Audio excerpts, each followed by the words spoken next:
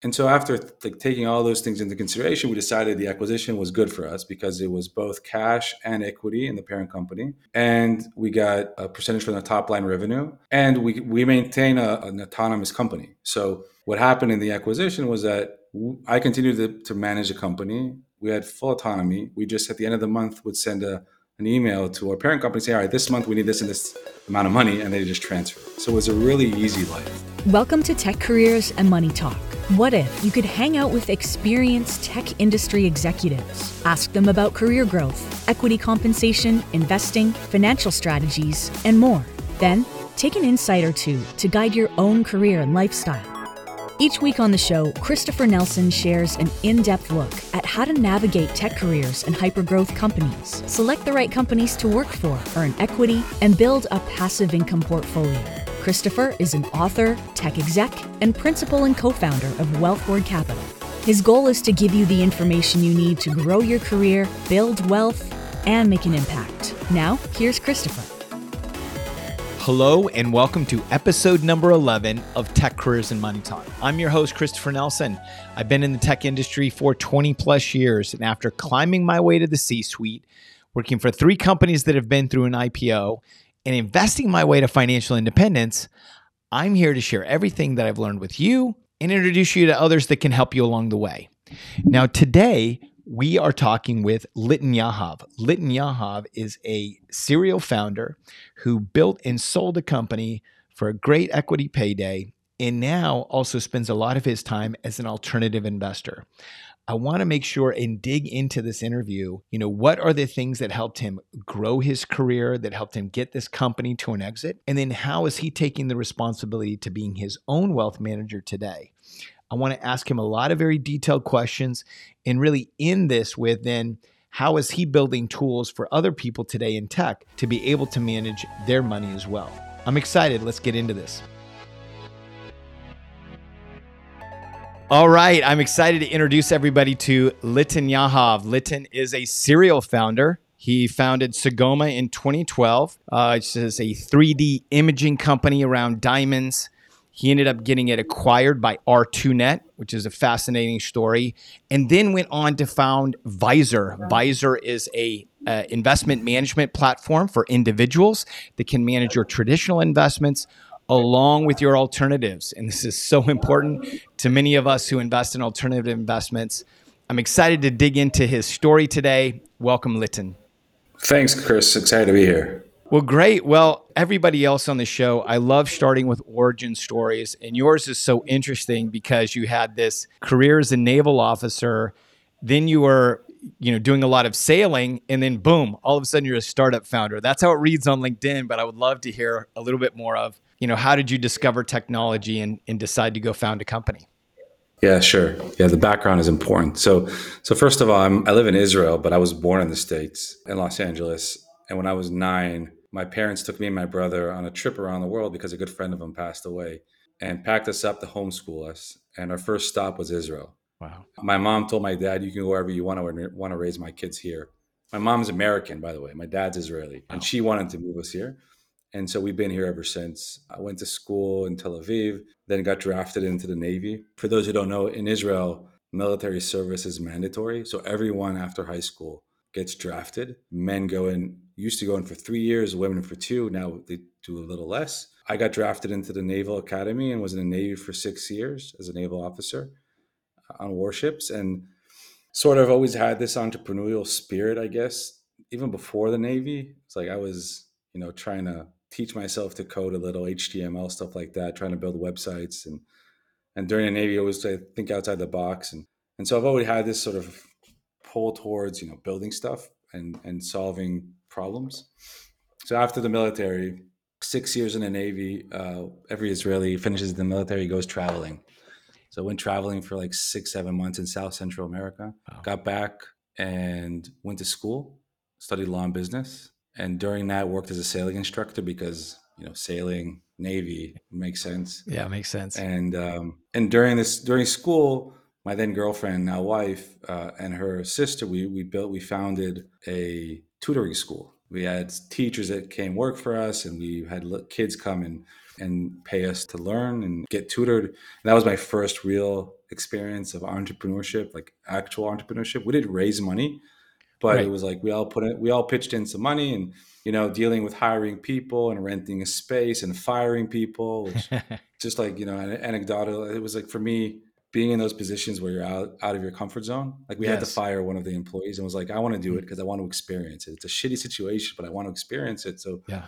when I do it in the future, I'll actually grow and do it better. So That's anyway, so that was the first experience as an entrepreneur. And then we can dive into the rest of it. But that's sort of like, went to school, and during school, amazing people, and was part of the Sam Zell entrepreneurship program at the end of school.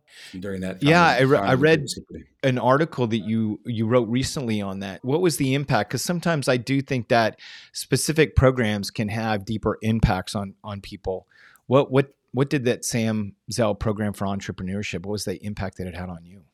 So first of all, Sam Zell, who recently passed, That's right. I think a month ago, the dean of this Israeli college approached Sam Zell like 25 years ago, and like every billionaire, he came and asked him, "Well, can you donate money to the school, and we'll build a building and put your name on it?" And Sam, and this says a lot about the person, is like, "I don't want a building on my name. I want to do something that's more profound, that's more contributional." And so he said, how about we build a program which helps, I don't know, high achievers Yeah. uh, build something big, either in leadership positions or entrepreneurial stuff. And he did the same type of program as he did in Israel and two other colleges in the US as well. So there are Wow. three programs that are funded by Sam Zell that are built to sort of as a launch pad for entrepreneurship. And so this program was basically, I heard about it before even going to school, and I heard that this specific school had that program, and it's the last year of studies from all faculties at this college. 20 people get into this year-long program of founding a business,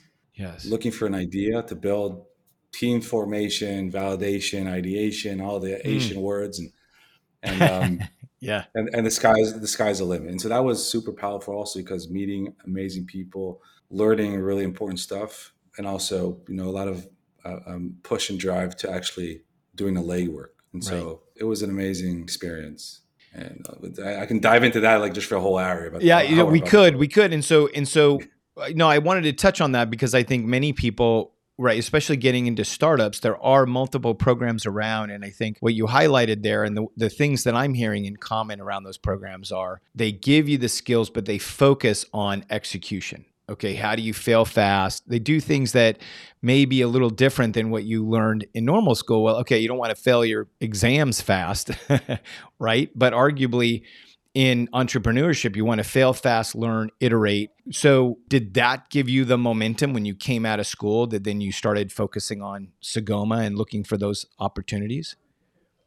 And so this happened within the program. So at the beginning of the program, it's Oh, wow. like 20 people. First week is, all right, you have to form teams of 2 to 4 people. And then within like 2 months, you have to have an idea Okay. that you want to execute. And so you start just like researching the world and finding where are there opportunities, where are there problems to solve, inefficiencies. And we found the diamond industry to be a very inefficient, old-fashioned industry. Fascinating. So essentially, we started the whole ideation phase and validation phase within the Zell program. Mm. And at the end of the year, it's a year-long program. They fly us out to the U.S. to meet with a bunch of interesting people and VCs. Like, we had lunch and dinner with Warren Buffett. It's an Wow. amazing experience. And at the end of the year, it's like, hopefully most people continue with the business ideas or Mm. actual businesses they founded throughout the year. And so at the end of that year, we were 4 guys working on this thing together. 2 of us decided we wanted to continue building it. 2 other guys decided they wanted to do other stuff, and that's fine. We're still really good friends. And so me and my co-founder, after school ended, we're like, all right, what do we do now? And how do we take this thing off the ground? And we just went all in and just continued meeting with people. And that's also a whole story we can dive into. But that's sort of like the whole program itself was the facilitation for the diamond business. Mm. But the actual work of building it happened after we finished, when we just went all in on it. Right. And so at that point in time when you were thinking, did any of the, ideas around startup companies and, now you're a founder, equity owner, building wealth, was that a part of the mindset, or was that something that just sort of came along with your entrepreneurial spirit to go solve problems? So I guess my answer is that I've always had the spirit of trying to solve problems with technology, and I think what these types of programs help do is focus, Mm, understand, like you said, like focusing on what needs to be done, right. on on iterating fast, not building a product until you feel like this is what the product needs to be that needs you Mm, need to build. Like a lot of people go ahead and go and build out and write a bunch of lines of code, right. and then they go and look for if there's a market for this, right? But Mm, you learn, right? You learn the right way of doing things. Like, all right, let's first validate the market. Let's do the minimum viable product before writing any kind of line of code to make sure that this is something that people would actually buy. So I mm. think those are things that are perfected in this type of, I won't call it an incubator, but this type of entrepreneurship program. And so tell me a little bit about the size and scale of what you grew Sagoma to be. Yeah. So before even I'll dive into that, but just to put things into context. All right. So when we started Sagoma, which is the 3D image diamond thing, we interviewed a lot of people within the diamond industry, and everyone in the industry said this is something no one will use. All right. Just to put that into context, because Right. it's a very old fashioned industry where people are used to trading diamonds very old fashioned, Right. flying around the Manually. world with diamonds manual. Like it's like crazy way that like we always tell the story about these diamond exchange buildings with the highest level of security you can imagine. But once you enter them, you go like 50 years back in time. So old fashioned, like long hallways with doors with handwritten notes saying, I'm looking to buy, I'm looking to sell these and these types of diamonds. And then brokers walking down these hallways with suitcases full of diamonds, knocking on doors and going in and out. And people flying around the world with diamonds and suitcases. It's just like crazy. And we said, like, that doesn't make any sense. Why can't you take a diamond, photograph it very high with very high resolution, high precision tech, and send an image of the diamond to someone who wants to buy it on the other side of the world? And presenting this solution to an old fashioned diamond dealer, he's like, no, I want to smell the diamond. I want to see the light. And we're like, shit, how do you convey that, what he just said, into an actual technology? Right. But on the other hand, you have these kids of these diamond dealers who were born with iPhones in their hands and Mm, always looking for tech. And so we really have this deep belief that if we deliver, then people will use it. right. And we ended up building this type of microwave machine where you put a diamond in, it photographs it from hundreds of different angles and creates a 3D image, which you can then just send a link to. And someone on the other side of the world can look at that interactive image and buy the diamond or ask to send a diamond for inspection or even buy it based on that image. Wow. And that ended, and our belief was that this would be a very big play for the B2B trade. So traders Right. around the world would trade diamonds. We never really believed that any consumer would buy a diamond based on our images, because you'd see everything. Like you'd see a diamond all over your screen with all the imperfections within it. And we're like, well, no consumer is going to buy a diamond based on this. And so, I mean, I'm saying that is because our one of our initial investors was this online e-commerce platform for selling diamond engagement rings, Mm, and they wanted to use this tech on their website. And the negotiation about how would they do it, they do that, and what type of exclusivity they receive was really under the belief that we said, well, no one's going to really, but if they want it, fine. But our business is going to be a B2B business. Anyway, long story short, it grew to be the main business. oh, And interesting. we ended up establishing diamond laboratories, like photography laboratories, in all the diamond exchanges in the world, which are basically five main locations in the world. And what happened was we'd have these machines in our offices in Israel and India and Hong Kong and Belgium and the US. And diamond dealers would bring us their diamonds. We'd photograph them, put them on our website. Those diamond dealers would then send a link to those images to their buyers in the whatever in the world, and based on the image, they'd buy or not. And so it became a standard. Fast forward, the same company that invested us bought us, and Mm, turned out to be the situation where we'd photograph every single diamond almost in the world. So when we left in 2018, after 3 years of earnout, we were doing 7,000 diamonds a day. So wow. basically photographing almost every diamond in the world. And today there is almost no diamond in the world that doesn't go through our tech. And That's so that's amazing. the law. Wow. Yeah. And how many employees did you have at the end? 250. Okay. No, so that's not, I mean, talk about a scalable company with tech, 250 employees, photographing, all the diamonds in the world. I mean, that's got to be some nice, efficiency that you're getting from the product. So yeah, but the main, so most of the diamonds are actually manufactured and polished and photographed in India. Not many people know this, but like I'd say 95% of our business was in India. And we had an Interesting. operation in Hong Kong and in Belgium and in New York and in Israel as well. And now there's also in Botswana and places all over the US, but essentially most of the work is in India. And so we had employees working there 24/7 with a Wow. whole Just end-to-end, photographing. yeah, Yeah. just photographing that. It's not just photographing. Imagine someone bringing you a diamond, ensuring that there's a diamond in the small packet, and Right. then there's a whole No, I know it's a manufacturing chain line. of custody. My understanding, it's a chain of custody. You're essentially, you are creating a complete validation of what that product is. And you're right, photograph is obviously too light. That's something we can comprehend. But my understanding Yeah, is you're validating it from end to end, and that it's probably now part of a security cycle now too. Of okay, now we have this evidence of what everything is to go from place to place. yeah. Yeah. So anyway, so that's sort of the story, the Segoma story. Well, but part of the Sagoma story too, I mean, I think from a career perspective, as you went from a co-founder to a CEO, you're negotiating then an acquisition. I mean, that was something I'm sure you didn't get a chance to learn in the Sam Zell program. I mean, you had to No, figure some of that no. stuff out. And that's something that, I think in this, in the concept of tech careers and money, like I'd love to hear a little bit about how did you evolve to become the CEO? And then how did you, start thinking and planning for that exit and know it was the right time?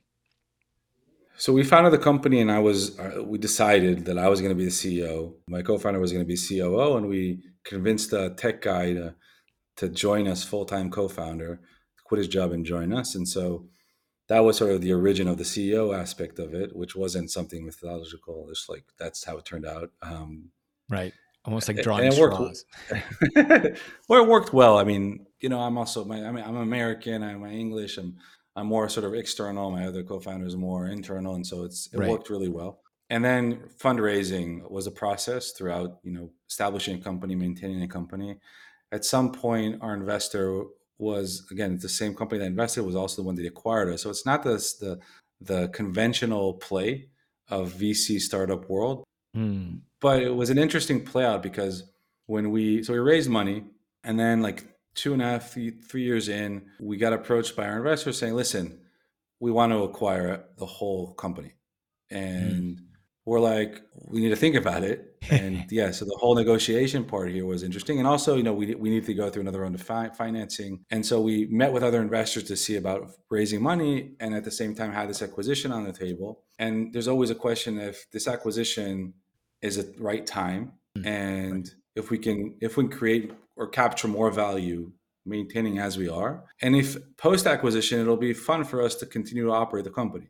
And so after like taking all those things into consideration, we decided the acquisition was good for us because it was both cash and equity in the parent company, Oh, wow. and we got a percentage from the top line revenue, and we maintain a sort of an autonomous company. So what happened in the acquisition was that I continued to manage the company. We had full autonomy. We just at the end of the month would send an email to our parent company saying, all right, this month we need this and this amount of money, and they just transfer it. So it was a really easy life, like that. Wow. And we also thought that this was like a synergy because if we become the same company, we have a chance of becoming something a lot bigger than if we were each of us on our own. Yes. And it worked out well because a few years down the road, our parent company was acquired by a huge public company, and so it turned out Wow. really, really, really, really nice. And the funniest thing is that the parent company was raising a round of financing, and the investor that was going to invest defined an ultimatum that they'll only invest in the parent company if they acquire us. And we only obviously learned that after the fact. And maybe Wow. if we knew that, it could have gave us more leverage. But I mean, it was a Right. good deal. I can't complain. Right. Now, I think that's always interesting. It sounds like there was a lot of levers there that turned that into a big win-win. You got cash, so you had the ability to say, let's de-risk this. We have all of our investment of time, sweat equity in there. Now we can take some of that off the table. You get shares then in this new parent company, so you're incented to continue to drive. And it sounds like there was also a top line revenue split. So then as managers, let's keep growing the company. Yes, we want to make sure all the diamonds in the world are imaged by this particular piece of technology. And then Yeah, go ahead. and also, and also it was sort of like golden handcuffs because we also really got really nice salaries and it was really easy and Yeah, comfortable and like so. Yeah, it I is. And mean, so for many of us that work in technology and we have these exits, whether it's, IPO, acquisition on whatever level it may be, when all of a sudden we go overnight from, okay, there's this theoretical value to these shares to all of a sudden now I'm getting this big transfer in the bank. What was that like for you? it was exciting. It was overwhelming, but it was a really good feeling. Like we started this thing that was a total idea, a long shot that everyone told us that the chances of us succeeding are close to zero, and then there's a windfall event, and that's just a really good feeling. It gives you also a boost of confidence as an entrepreneur. Right. Right. It gives you a boost of confidence that, and I think talking to other people that I know that are serial founders that grow companies to acquisition, once you understand that motion, once you understand what all of that looks like from a numbers perspective, from a product fit perspective, know what it feels like to actually go through that, then all of a sudden that process becomes a little bit easier. It's still really hard, but I think you put things into perspective, right? That's the Yeah, thing. yeah. I mean, and maybe that was the wrong word. It's not that it gets easier, but it's almost that sense of flow or the sensation where when you're on the right track. Like you're able to, with this innate sense of being able to understand how you're navigating the company because you understand what feels right. But you're right, the fuel to all of that, the fuel to growing any startup company is a lot of hard work. I mean, and it can be excruciating from a lot of different perspectives. Don't want to skirt that. Yeah. No, I mean, and thinking about like when you build a company when you're single versus building a company when you have a wife and three kids. Oh yeah. It's like wow, it was so easy. Oh yeah, yeah. I know when you're single and you can throw all your hours at your career and burn the midnight oil, it's great. And then when you try and do that and you're getting woken up at 2 a.m. because your wife's like, you got to go take care of that kid. That's brutal. There's no Yeah. doubt about that. Well, I think we're at this the halfway point really of the episode. So I want to take a quick break, and I want to come back and I want to start talking about post acquisition, how you really then took a break and started focusing on alternative investments. So we'll be right back. And we are back with Litan Yahav, and we left off where your company gotten acquired, you gotten a nice payday, you've done the earn out. Now you're on break. Now all of a sudden you have a lot of wealth that you need to manage. What were some of the first steps that you took to start saying, okay, how do I actually start leveraging this to work for me? So first off, get approached. With the PR around an acquisition, you get approached by a bunch of people offering to manage your money, offering to sell you a financial product. This means or another. It is a little bit overwhelming, and us being entrepreneurs, also liking a risk. We're like, well, we can do part of this on our own. We're good, and we also know enough people that have done similar situations, that have been in some similar situations, and so it's like, all right. So we didn't make tens of millions in this exit, but we made enough, Right. Yeah. and we wanted to continue to grow it, right? And so when you want to continue to grow it, you want to take more risks than just put it in an ETF or just put it in some sort of stock bond allocation. And for us, and we live in Israel. And the thing about Israel is that every second person here does real estate private equity investing. Oh, wow. The joke is that if you have $50,000 free cash, you're going to go buy an apartment in Berlin you've never seen before. That's like Wow. because you know a guy who knows a guy who does it. Right. And so you start meeting with people that either sold companies or are in that world of Mm. private investing. And during the time, the cash had to sit somewhere, and we got approached by different private banks, and we ended up putting money in one of these private banks here in Israel. And the funny story is 3 months later, they kick us out of the bank because we took all of our money and we invested it elsewhere because we didn't Ah, want to invest it into the products. So we just deployed capital mainly abroad in the US and in Europe with people that we grew to know and trust, and decided that was the route for us. And And there were different things we did in the private alternative investing world that we liked more, other than we liked less. Learned a lot about leverage, Mm, which now is a bad word, but back then it was a really good. It was a good right. world It was a word. great word. Yeah. When it was Yeah. low cost of leverage. Yeah. You brought up a really interesting point. So there's more, it sounds like there's more of a culture of looking at private equity versus there is in traditional. And so for everyone here listening here in the United States and abroad too, but traditional investments here in the United States are stock market, the bonds, certificates of deposit, CDs, any money market account. Those are things that are going to be overseen by the SEC, the Security and Exchange Commission. There's a series of rules. They're very liquid, productized.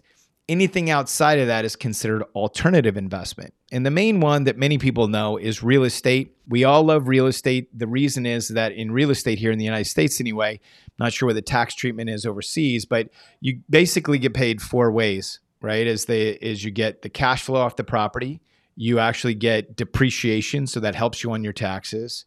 You can get appreciation, the property can increase in value. And then also, depending on how the debt structure, you can also be getting equity pay down. So you're actually, somebody else's is paying into the equity that you're getting to own more of. And so from your vantage point, you saw, okay, let's start then taking more risk, deploying things into private equity. How did you start learning? What was your path to learn to underwrite or to vet operators? Really simple at the beginning. It was basically, will this person screw me over or won't they? And and the best way for me to vet that was how, like, the level of trust that I have with this person. So they're either a really good friend of mine or a really good friend of a really good friend. That was like the Mm, first off the bat path to decision making for us. And again, because we're in Israel, it's pretty easy to find those people that you can trust. mm. The risk for their experience might be a different type of risk, but we ended up doing that. And so, like, the first two investments we did were actually buying two single family homes in Ohio. Okay. And these were two single Yeah. family homes in Ohio, and the idea was to rent them out and have a property manager. We did not see these properties. We never visited them. Like, I didn't really care about pictures or anything. All I wanted to know is that this is a person I trust. The numbers make sense. And we bought those two properties, and at the same time, we also invested in a few syndications. So Okay. those syndications, we can dive into that, but that's the private equity real estate where you just put in cash and it's totally passive. Right. And these single family homes, they were, I don't know, it was a shit show, and you can bleep that out if you want, but it was a Yeah. shit show. And so they were just like a lot of work, not generating the returns we were expecting. And at the same time, these syndications were like, we'd get, like clockwork. Every quarter we'd get distributions. They were overperforming. They were about, like, it was outperforming the single family homes. And we're like, why would you want to do this? We work so hard, phone calls with, property managers and tenants in the municipality. It's not performing as we expected. Taxes are hard. Let's just put more money into syndications as opposed to this stuff. And that just continued to grow. And we only managed to get rid of these single family homes like 2 years ago. Wow. Yeah. And so I think what Litan is drawing out here is that this is the active versus passive investing. Active investing is where you directly own an asset and you have to then bring in the team, the managers, whatever. And remote active investing is really hard. And even active investing in your backyard can be hard because the question is how many phone calls are between you and the broken toilet? Honestly, right? It's like that versus, the real private equity, the real passive investing is then investing in syndications where everybody pools their money together to buy a single asset, or there's also very efficient private equity funds, and you get the same benefit. You get those same four benefits that I articulated before as an owner, but you are a limited partner. Your liability is only limited to the dollars that you put into that deal itself. I have this sort of, for me, I look at the investing strategy for me as there's passive and active. That's like one sort of line of the side of the chart. And then there's risk and return, right? So, Yeah. and there you can, it's always a matter of like how much you want to be passive versus how much risk return you're looking for, right? And for Mm-hmm. me, I want to be as passive as possible, but with high risk return. And so for me, that was like, where can I be as passive as possible with high risk return? Private equity real estate investing for me was a solution. There's even more passive, like with lower risk return, Oh, yeah. which is like, like publicly traded REITs, for example. And there's more active with higher risk return, which is active real estate, like the extreme being Airbnbs, for example. Right. And so we put ourselves on the spectrum of I want to be I want to be passive with relatively high risk return. And that was the asset class for us. So as you started then maturing as an alternative investor, so your first active investments were single family homes. What were your first syndications? Multifamily? Yeah, multifamily value add syndications. I think the first one was I don't remember, somewhere in Florida. The second was in Atlanta. And these two, like, simple multifamily value add plays. Mm-hmm. And where did you then diversify your portfolio from there, whether that's geographically or different asset classes? It was always about the operator for me, the GP, Mm, right? How do we find more people we can trust who have other deals? It didn't really matter the deals, just the numbers we needed to match. And then it turned out being that we invested in developing deals mm. in the US, some in Europe as well, because we wanted to diversify from a currency perspective. We wanted US Wow. dollars and euros. And so there was more multifamily, more development stuff, development of, building flips or land development or apartment flips. So it was a lot of those types of deals with different operators, just finding the people we can continue to trust that delivered well. And then within those operators, there are people that we also learned a lot about, like what even the definition of these syndicators is. Like there's a Mm. capital raiser, there's an operator, there's a syndicator, and then there's the vertically integrated syndicators. There's so much terminology within the world of private investing that took us time to sort of learn the ropes and get more familiar with all the terminology and stuff like that. It is. And I mean, and this is where, I mean, I think sort of, now sort of coming back out, right? I think as when you go through these exits, you get this wealth, and all of a sudden now I'm a high net worth individual. I want to now have a portfolio that's in traditional investments, but I want to start playing in alternatives. I think I heard you say the same thing where I want my traditional portfolio to be on automatic. I don't want to have to manage that because I want to spend the time managing my alternative investments, because for me, that's where the cash flow is. That's where the greater reward is. That's where the greater tax benefits are. I want to spend my time there. And I think that's what I heard you say as well, is that's where you're seeing the real opportunity is, from a understanding and knowing your portfolio. And the reason I think many people don't do it, at least here in the United States, they either don't know about it or it's challenging. Like it takes some work to get into. The biggest challenge, and I just want to clarify, it's not the time. I don't want to put more time in. I want to put more Right. cash in. I don't want, and when it becomes too much time, that's why we built the current company. But Right. I think that the biggest hurdle that people find in private investing in general is finding people they can trust. Mm. That's the biggest challenge, right? People are like, well, how do I find a good operator? Well, what if they're lying? What if they screw me over? That's the biggest problem that people face.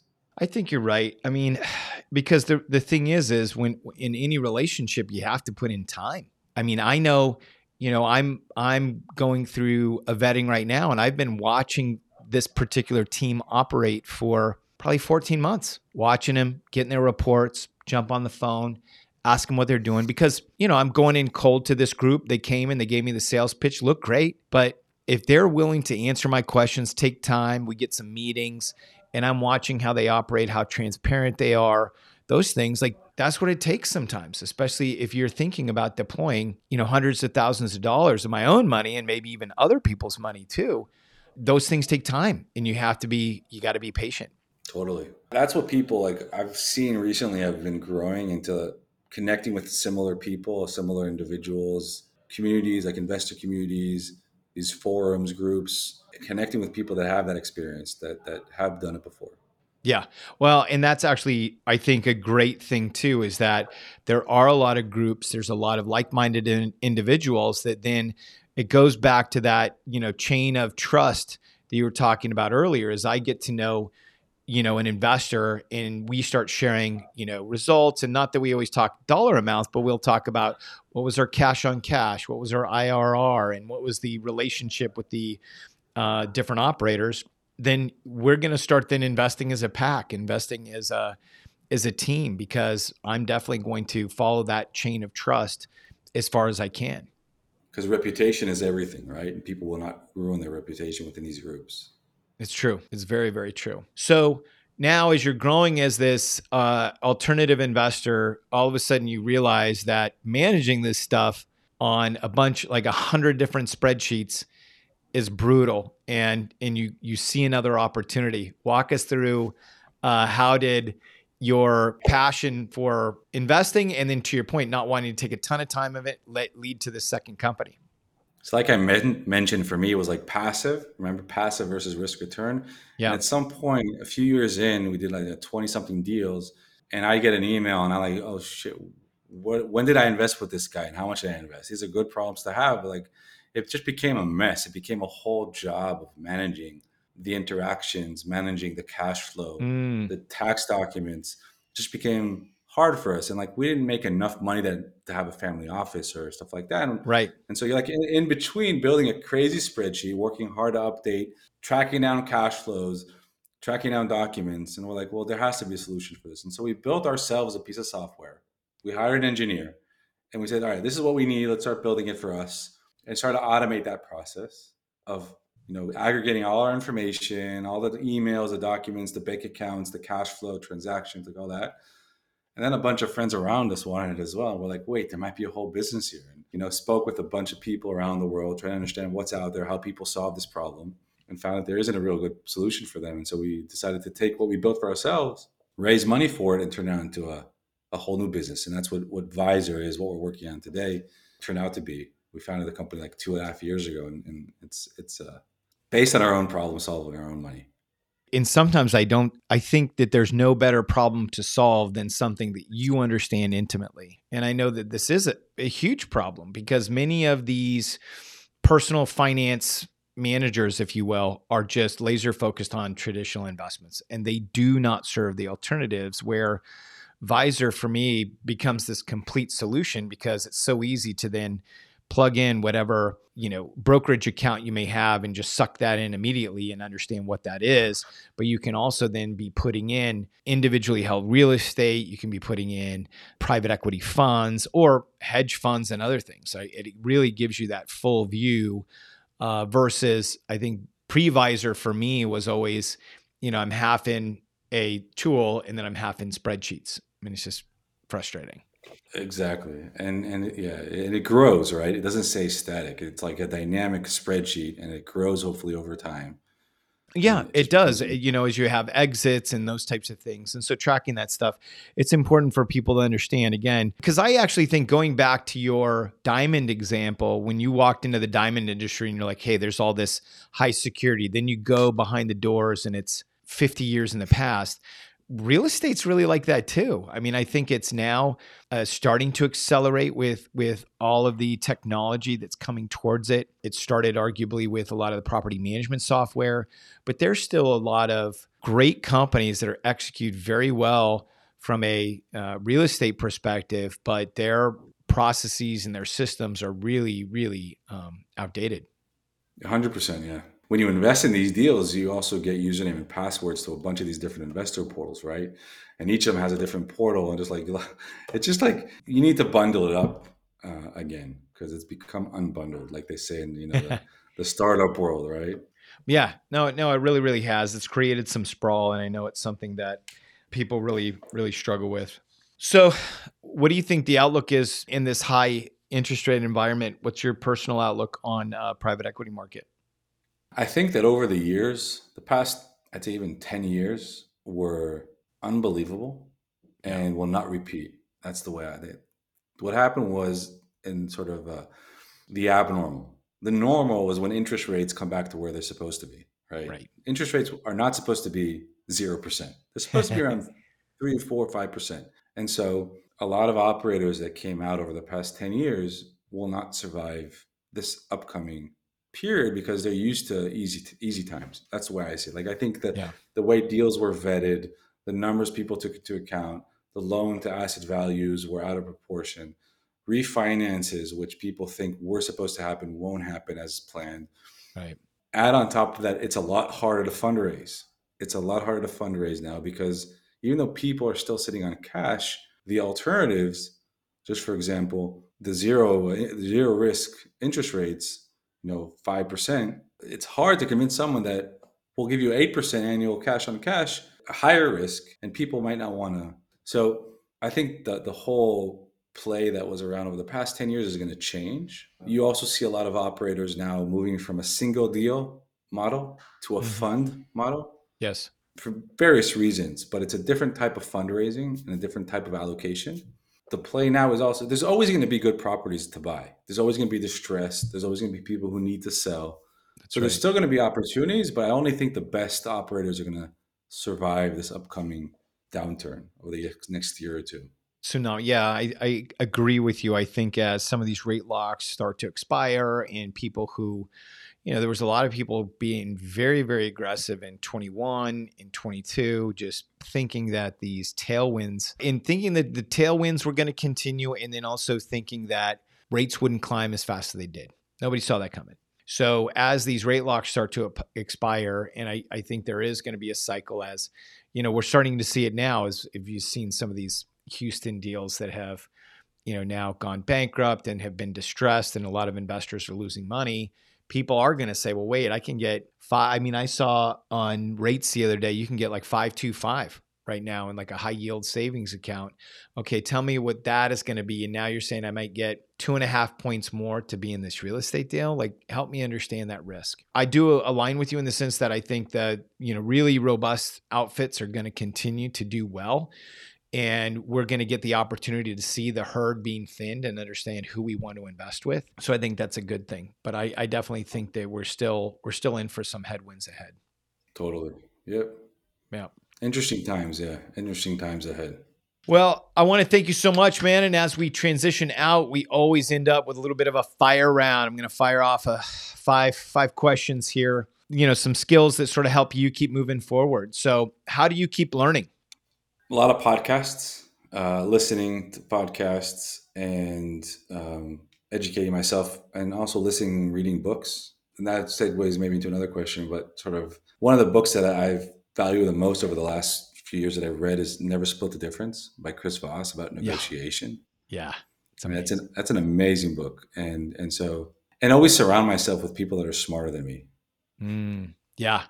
That's great because they will always keep challenging you and you're going to be thinking about what was just said in the room. That's a great one. You are founder of a startup. I know you're working really hard across different international hours. What do you do to recharge? So I have 3 kids, and even though kids don't really help to recharge, I do feel like when I get home before they go to sleep and just enjoy, some time with them before, just like absorb like why we do what we do. Because for me, it's about, the also, obviously, to build something that brings value to other people, but also because I want to spend time with my family and kids and experience stuff. And so the time with them is sort of like it fills me up. And also, I try to do some mindfulness and meditation stuff. I did the Wim Hof stuff for some time, cold showers and Yes. breathing exercises, because there is a lot of stress, right, that you need to relieve it. And so those are the stuff I do. And I try to take some vacations here and there, not a lot. But those are things that sort of fill me up. So like the other week, we were on this founders sailing trip, just a bunch of founders going sailing. And It was amazing. It's one of those things I look for for the entire year. And so, hey, did they let you drive the boat? I was one of the skippers. Oh, you were? Okay. I figured as much, Yeah. So we've heard about your growth and growing these different companies. What soft skill do you think has helped your career the most? Creativity and an out of the box approach, I'd say. And I'm super stubborn, so that can help in other, but we're driven to win. Wow. That's great, man. What has been the best return on your time invested? This might sound like, again, like I'm repeating myself previously, but I feel like the time I spend with my family is the biggest investment I can put in. Yeah. Yeah. It fills you up. It does. It really does. And so what's been the worst money or investing advice you ever received? So for me, it's like, when we sold the company, people came and said, well, you give us the money and we'll put it in a managed brokerage account and let's take some loans against that. Part of the money I did and put it at, leverage that at an interest rate that fluctuated now over time. So that was bad advice, to believe that the interest rates would stay low back then. Leverage so that. Over leverage on it. Yeah. I mean, it's just so interesting when you go through those sudden wealth moments and people come out of the woodwork and they come at you with all this advice. It's really hard to know. It's so hard to know what to do. So that's where I think Yeah. getting into some of these communities, understanding what other people have done, and this is exactly why this podcast is here. So where can people learn more about you and Vyzer? You can reach out to me, Litan at Vyzer.co, our website, Vyzer.co, Facebook, Twitter, LinkedIn. I'm super available. Happy to chat. Happy to answer any questions I can bring value to. Great. Let's get those links and we'll put those in the show notes. I want to thank you so much for joining us today, Litan, and thank you everybody for listening. This is Tech Careers and Money Talk, and remember, we're a brand new podcast, so please follow us where you listen: Apple, Google, Spotify, you name it, we're there. And we would also ask that you please leave us a review. Let us know what you found valuable in today's podcast. And then please share this with everybody you know. I know there's so many technology employees who want to have this conversation about career and money, and this is the place we're having it. Thank you very much. Thanks a lot.